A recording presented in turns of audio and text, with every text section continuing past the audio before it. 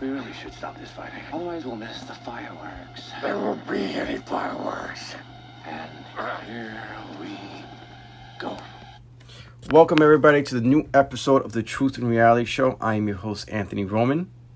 We're in the middle of nowhere. And if you have been listening since day one, thank you. If you just started to listen the other day, thank you. But let's get into it. So, last week we saw protests among sports, the WNBA, soccer, baseball, NHL. We saw NBA lead it and not play for 3 straight days, and then resuming the NBA playoffs on Saturday, even though there were reports that Clippers and teams like the Lakers thought the season was over. In baseball, we saw teams either not have games, or we saw a team like the Mets come out late this past Thursday, looked like they want to have a game, took a moment of silence for 42 seconds for Jackie Robinson, then march off the field and put a Black Lives Matter onto the field. We've seen the same WNBA pause its season, including the NHL. Now the season's back on. Many fans do not like it because, well, there are a lot of opponents towards Black Lives Matter and what their thoughts on it. And I'm not going to get into that because it's not a political show. And I ain't going to debate political stuff with anybody. But long story short, the protest is over. So, sports is starting again. And we saw 2 teams like the LA Clippers and the Lakers basically take advantage of both the Mavericks and Blazers injuries and the impact the injuries had on them. First, the Mavericks played a great series against the Clippers. We saw Paul George basically not find himself into the end of the series, where he was shooting for 29%. But he found himself. Porzingis missed the last 3 games, which basically helped a team like the LA Clippers and hurt a team like the Mavericks, who Mavericks healthy, I believe, could have beaten the Clippers because the Clippers were not playing great, in my opinion. And they played him close. He gives us more options. But Dallas is young. We will see them again. And Clippers overtook the injuries that happened in that series between the Dallas and the Clippers. LA saw Damian Lillard not get injured once, but get injured twice, and had CJ McCollum not be 100% because of his lower back injury. But again, another team that, if the Blazers were healthy, they showed that they could stay in the game between them and the Lakers. But Lillard's injuries kind of just aided and helped the Lakers gain some kind of motivation that they didn't have the first couple games. And once he was gone and injured, there was no stopping the Lakers. So I really hate that. I really, is it a real victory? Is it a real victory when teams are hurt or not 100%? Or you're playing them at their best, or you're playing them half speed because they're injured and not fully healthy? Everybody's going to say, well, everybody's banged up to a certain degree. Yeah, that's true. But the truth and reality is, when guys are out, it's a different story in comparison to saying a guy's banged up and he's still playing. So I think Lillard being gone and being injured helped them. I think, Carmelo Anthony found himself the last game or 2, but the reality was in the first couple games he wasn't really there. And seeing Jay McCullough looked like himself the last game, but the truth and reality, he didn't look like himself even when Lillard was there. And the kind of the protest, I think, and to a certain extent, actually helped him and aided him to kind of heal a little bit more and gain more confidence with his shots once he was able to heal up for at least 3 straight days. But that series is done. Right now, the only series that's continuing in the NBA first round in the Western Conference is the Denver Nuggets versus the Utah Jazz. Jazz had a 3-1 lead over the Nuggets after Game 4. After Game 4, Jamal Murray looked like he was done with. Games 2 and 3, he only scored 12 and 14 points. And then it's like the Kraken was summoned for Game 4 and 5-6 because he came in, he scored 50 in Game 4, 42 in Game 5. In Game 6, he scored 50 again. And now the series is 3-3 between the Jazz and the Nuggets. The question of the day is, who are we going to see in Game 7? Is Jamal Murray going to continue his hot streak, or will he return to the player that he was in Game 2 and 3, where he only scored 12 and 14? Only God knows, but right now that's the only series that's continuing. Not a series I've been heavily watching or paying attention to, even though I've seen the highlight reel. I'm probably saying it wrong, excuse me. I mean, he's a speech therapist. You may hear me say multiple names throughout these podcasts, and it's always horrible. I may need a co-host just to say the names whenever names need to be said that I can't, for whatever reason, pronounce or try to pronounce better. But tonight, Game 7, Jazz Nuggets. Who's going to win is Mitchell. On the Jazz, going to dominate. Will Jamal Murray score over 40 again? What's going to happen, ladies and gentlemen? So let's get into it. Now, the Jaguars. This is an interesting team. And the reason why they're an interesting team to me was that 3 years ago, they were in the AFC Conference game versus the Pats, where the Pats won. But this looked like an up-and-coming team that made a plethora of good free agent signings, good draft signings where they had a dominant defense, a good run game with Leonard Fournette, and for whatever reason, I don't know if this is a rebel against Tom Coughlin, because Tom Coughlin is gone. There was certain things that was said that players didn't like about Tom Coughlin or what have you. But this is, again, ladies and gentlemen, 3 years ago, the Jaguars were 1 win away from making the Super Bowl. And now it looks like that wasn't even their dream, to sustain the dominance in defense and sustain the winning record. It seems like since then they have made a plethora of trades. They traded Campbell to the Ravens. They traded Ramsey to the Rams. They just traded Yannick Noku, a guy who they drafted about 4 or 5 years ago. And they made all these moves, and it's like, I don't understand how this team that made good moves, good decision-making moves, they just needed to make other moves to sustain the losses, either through free agency and what else, and continue the development of the players that they have. And rather than do that, they traded players away, and they got rid of players. Leonard Fournette, ladies and gentlemen, was second, I think that's fourth in rushing yards last year in the AFC conference, and you waive him. You can't get a second. You can't trade him. I mean, this is I understand how a team could be so good 3 years ago, eventually just let all their players through free agency. They let Ramsey go, like I said before. They let another cornerback, AJ Bayou, I'm probably saying his name wrong, to Denver. Campbell to the Ravens.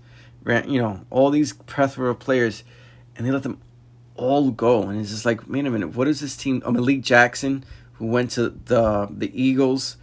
I don't understand it. This is a team that, if healthy, if drafting good players and good coaching, this team could still be a great team. But that wasn't in their vision. It seemed like whenever Tom Coughlin left, they just, and whatever happened between Coughlin and the Jaguar players, this team just said, you know what, we're going to rebuild. But in some ways, they didn't rebuild because they've also still drafted good. Within the last 3 years, they drafted a good left tackle in Robinson, a good right tackle in Taylor. They got Noel from the Panthers, who was a top 5 ranked guard when he left the Panthers, and was the best guard in terms of free agency when he was a free agent. They have a good center, good receiving crew.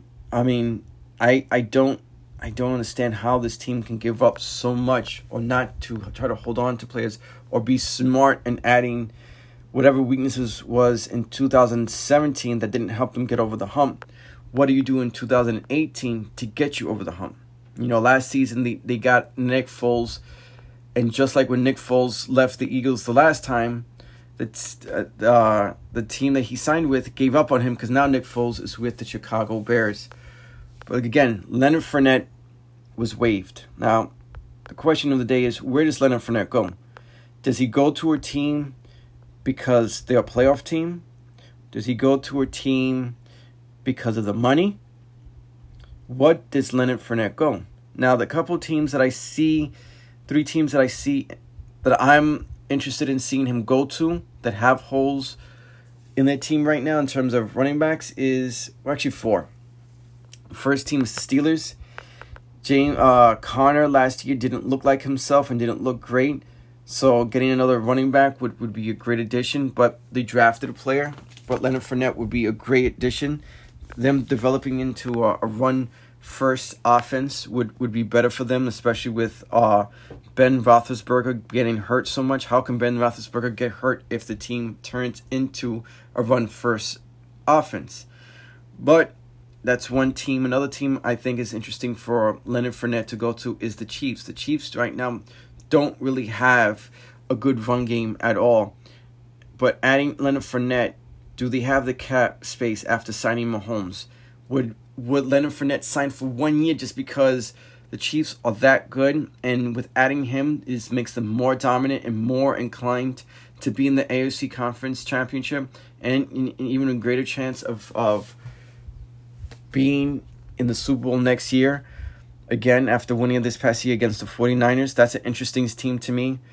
Another interesting team to me that I think needs it because they saw the Goose get released because he had got arrested. It's the Washington team, no longer the Redskins.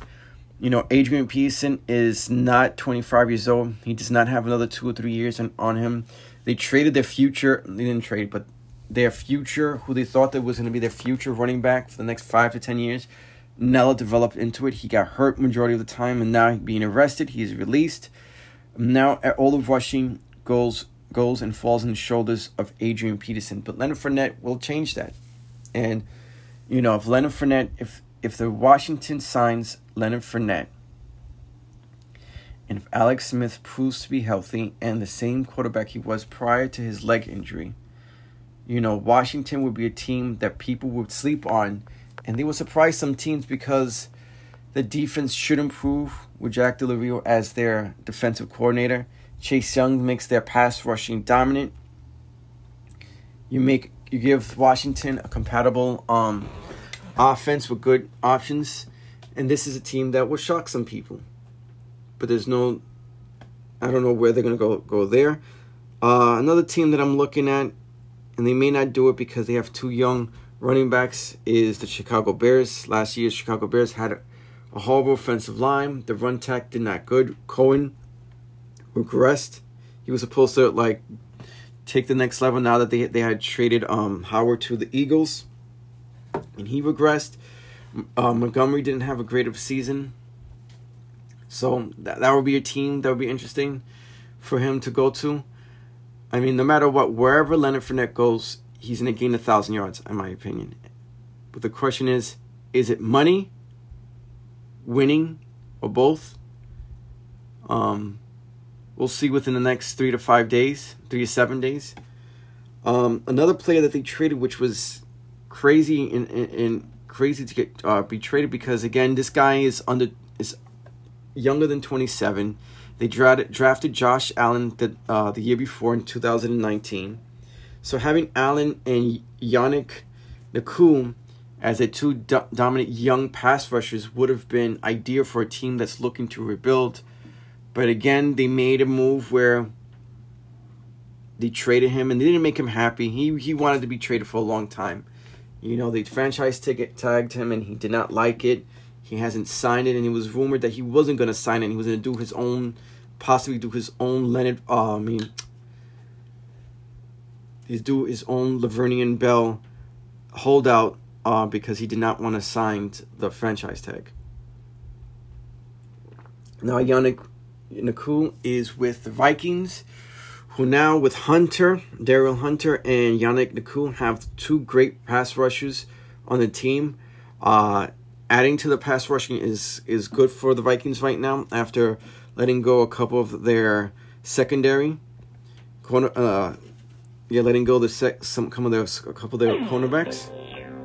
That was my Bluetooth speaker, ladies and gentlemen. And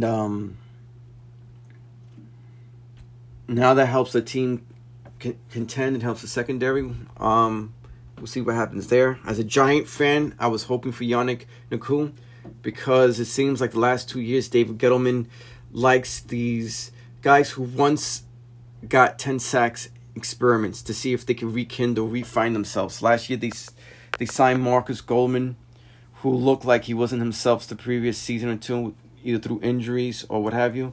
And he came into the Giants and had 10 sacks. So now they got another guy, Fackwell or whatever how you say his name, from Green Bay. And that's another experiment, a guy who got demoted after the Smith brothers signed with the Green Bay and took over his position to help the Giants pass rush.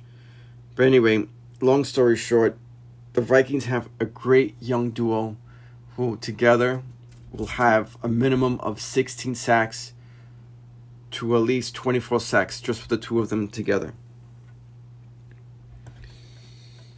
And as we continue, we'll talk about now the MLB trade deadline. Now, for me, I don't know about anybody else, the trade deadline for me has always been like one of the fun experiences, times of MLB. You know, football, they make any trades, and if they do make trades, it's always for draft picks. It's never for player. And most of the time, they don't make a plethora of moves like the baseball does during the trade deadline. But shortened season in MLB this year with 60 games. A lot of teams are in it, and supposedly they want to expand the wild card experience. And usually before COVID, July 31st was always the trade deadline in the baseball season. And then between August 1st and August 31st, it was always like a waiver claim. They put certain players in waivers. They can choose to pull them back if they don't like the trade that or like the team that claimed them. But because of COVID, there's only the trade deadline, and that was yesterday.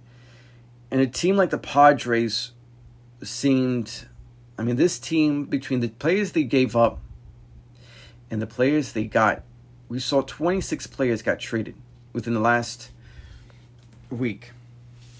You know, the Padres are on back of the Dodgers right now in the NL West.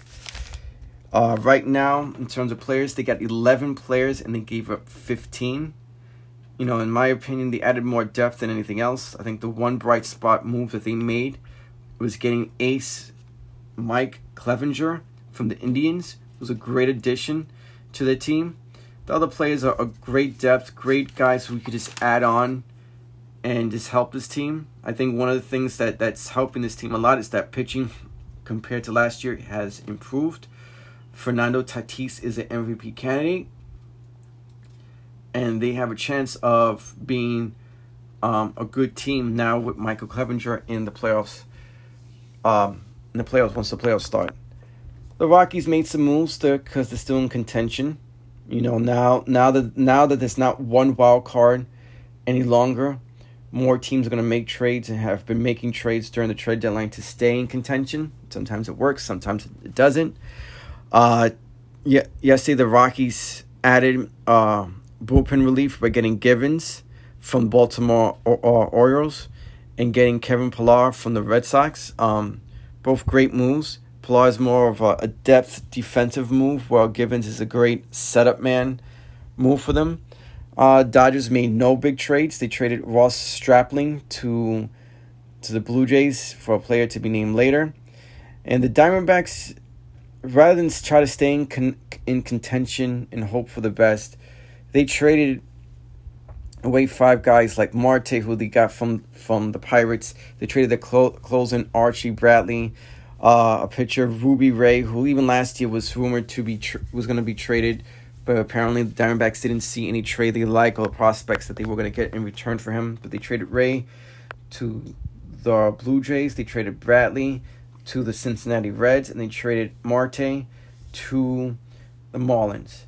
The 2 bright spots that they made, additions that they made out of the players that they traded, that they got back, is Club Smith, who's going to be who's a good young starter to add to their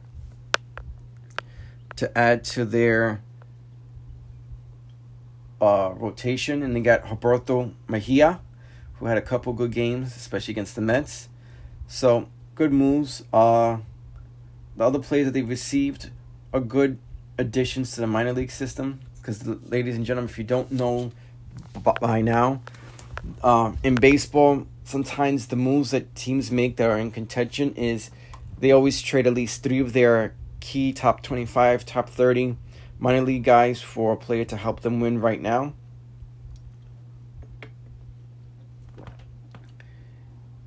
That was the NL West. In terms of NL East, Braves didn't really make any moves. They traded for Tommy Malone from the Orioles, who doesn't really have a great track record of being a good starter. So it's not really a great move in their part for them. Now the Marlins it's kind of a head scratcher. Right now they're right there in the wild card.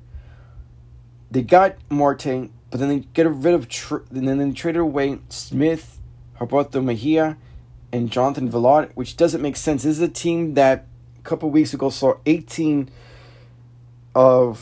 between their players and coaches get coronavirus. They saw games get postponed, not just multiple games get postponed, because even after they came back, after 18 of their staff and players get coronavirus, they got a game canceled again because the Mets had two people in their organization get coronavirus, a player and a coach. Which, the funny thing, ladies and gentlemen, they still haven't released who the coach is or who the player is. Marte is a great addition to the outfield, but why get rid of Jonathan Villar? Why get rid of Club Smith and pitching? I don't get it. I don't understand why they would make that move and what this would do. I think, subtraction. Marte may help, but getting rid of Villar, who had speed, is going to hurt them big time. But we'll see what happens with them. The Mets made late moves in the trade deadline. They got catcher Chineros, Todd Frazier from the Texas Rangers. Todd Frazier was with the Mets the previous 2 years, who could play first base and third base. Chineros is not having the greatest of seasons, is a catcher. And they got Miguel Castro, who, besides 2 games that he had this upcoming season, is having actually a great season. He's 6'7", a ground ball pitcher, strikes out a lot, only 25 years old. A great move for the Mets because Castro is only 25 and he could develop into a good setup man. The Phillies added more bullpen help with getting David Phillips from the Brewers. This current season, Phillies have had great starting pitching, but they have seen multiple games get blown by their bullpen, and adding Phillips should help. The Nationals, the World Series champions, saw one of the aces in Strasburg have to go down for the year. And this is a team that they lost Anthony Rendon, and they didn't really replace him. They brought back guys like Cabrera and Sterling Castro to replace them, and now they're in last place, and basically they're not even trying. It's so crazy, and they had the only 1 win streak away of maybe 3 games or 5 games, where they're back in it. They're probably 2 games away and being contention, but I guess for them, it's just wait until next year. In the Central, we saw the Cubs make 4 moves to 4 guys in Martinez, Chaffin, Osich, and Maben, and all 4 players are not having a great season. Jeff and Osage are 2 lefty relievers who have ERAs over 5. Martinez is hitting under 270. Maben is hitting under 270. So I don't understand those moves. Maybe the versatility of Maben and Martinez playing multiple positions is the attraction towards them. But these those 4 players do not help the Cubs in an impactful way. We'll see if the coaching staff, if David Ross's coaching staff can make these players turn around. Maybe it was just the environment these players were in that stopped them from being the players they once were. We got teams like Cincinnati under 500, but still in contention. So they added more pitching with Archie Bradley to help their bullpen, and they added Brian Goodman from the Angels to help their outfield depth. So, they're trying. Those are their 2 little moves that they're trying to help their team to stay in contention.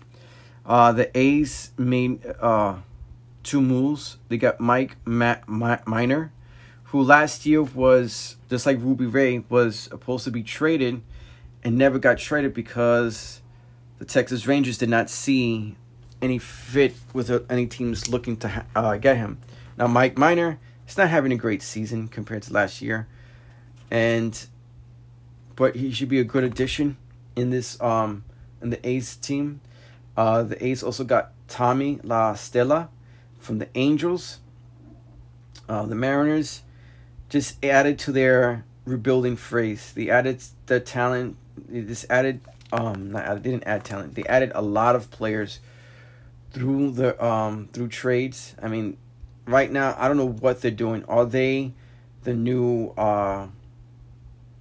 baseball version of the Philadelphia Sixers, who said trust the process? So, the Mariners could be good in the next 3 to 5 years if they develop good. But how does that save the coach's career? If the teams suck this season, next season, Mariners will fire their coach and restart the process with a new coach who hopefully has an impact in some kind of way. But they traded players away. AL Central made no impactful moves this past trade deadline. The AL East, the Blue Jays were the team that seemed more focused in terms of improving. They added Ross Stripling. Hopefully I said his name right. From the Dodgers, Walker and Ruby Ray. Guys who can either start for them or go to the bullpen. They added speed by getting Jonathan Villard from the Marlins. They added power by getting Daniel Vogelbach. Probably saying his name wrong. He adds power. But the Yankees didn't really make any moves. The Boston just traded away any little talent they did have because they have one of the worst records. I always loved the trade deadline. I always like to analyze it. Just getting back, that's it about the trade deadline. I love trade deadlines. Either these teams get a guy who's impactful for the rest of the season, or they see the guy not turn into the pitcher or batter that they thought they wouldn't be, and then they see the guy either leave free agency, get injured, or what have you. For example, don't like to bring down my Mets, but truth and reality is last year the Mets traded for Marcus Stroman, who was pitching for the Blue Jays. He came in, didn't pitch as great as he was with the Blue Jays.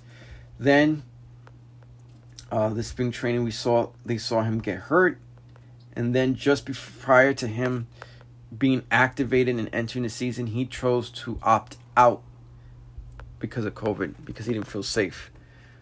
But again, that's a move that unless the Mets re-sign him and he performs to the status in this and performs the way he did with the Blue Jays, it'll probably bring down Brody, the Mets GM's career with the Mets, because that's not a good move. But it's not his fault either. Stroman is not the Mets GM's fault. Stroman chose health and safety over playing. In the next 10 days, ladies and gentlemen, we will have the NFL. And we will be introduced to the new NFL. Will the NFL season have fans in attendance. NFL is the one American sport that we will always consistently see 60,000 fans or more. It's the one sport that if fans do not attend the game, if you ever gone to an NFL game, there will be at least 100 fans or more just tailgating the whole game, just having a full-grown, experience where they spend hundreds to even thousands of dollars for their whole tailgating experience. It's going to be an interesting year. Every year we always see multiple games where fans play part of helping their team win. They want their fans to get loud. They want the opposing offense to make a mistake because they can't hear the quarterback hike the ball. So then what happens? The clock runs out and a penalty happens. It's going to be an interesting season in the NFL. No preseason games, which sucks. Like I said, I think I said last week, last year, majority of the time, preseason is great for those players who weren't able to get drafted, show that they were worth getting, that what teams missed out by not drafting them and by not even considering them. And a guy, like I said last week, was Victor Cruz, who played for UMass, came in, great slot receiver. Unfortunately, injuries somewhat killed his career, but he was a great guy. Sometimes we also see guys who were drafted between the 5th and 7th round perform better than those who are drafted between the 1st and 4th round. Where's the competition? How do you compete? How do you have a wide receiver, running back, kicker, not really kicker, but linebacker, pass rush, whatever competition that usually happens through preseason that usually you need gameplay to really help make you make a decision. We don't see that this year. So this is going to be a tricky year, I think, for a lot of teams to make a decision.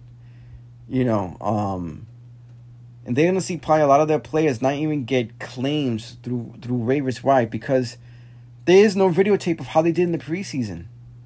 So why would you claim a guy who you don't have videotape and seeing, man, this guy is good. He's this little thing to be polished in certain areas, and he'll be great. But you really even can't even do that, which is interesting. The next, and continuing in terms going back to the NBA, it's going to be an interesting off season.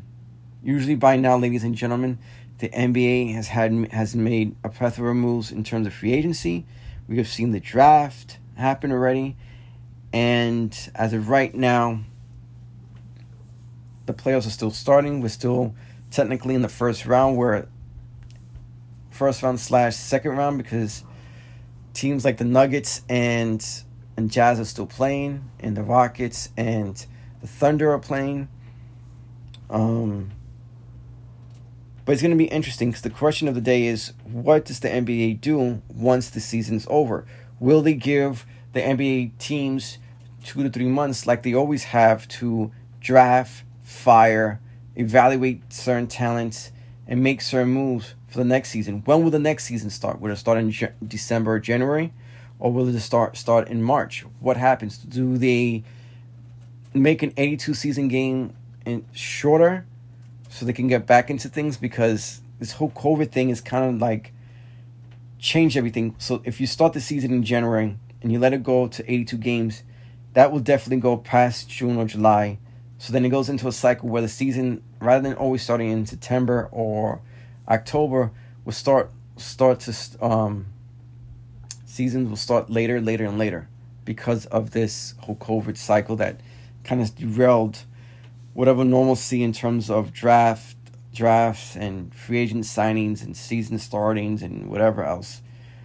Another thing I wanted to talk about, the NBA does this thing, and the NHL does it too, which is weird too because it doesn't make any sense either, but the NBA has this thing called the lottery.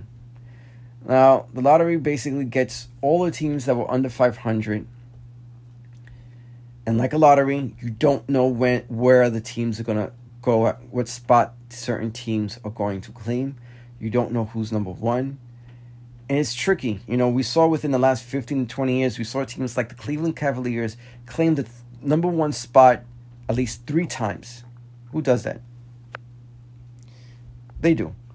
So now in the NHL, we saw a playoff team like the New York Rangers claim the first spot in NHL lottery. Is that fair? Is it fair that a team that was in the playoffs claim the number one spot? It's like right now, the Chiefs, what's the word?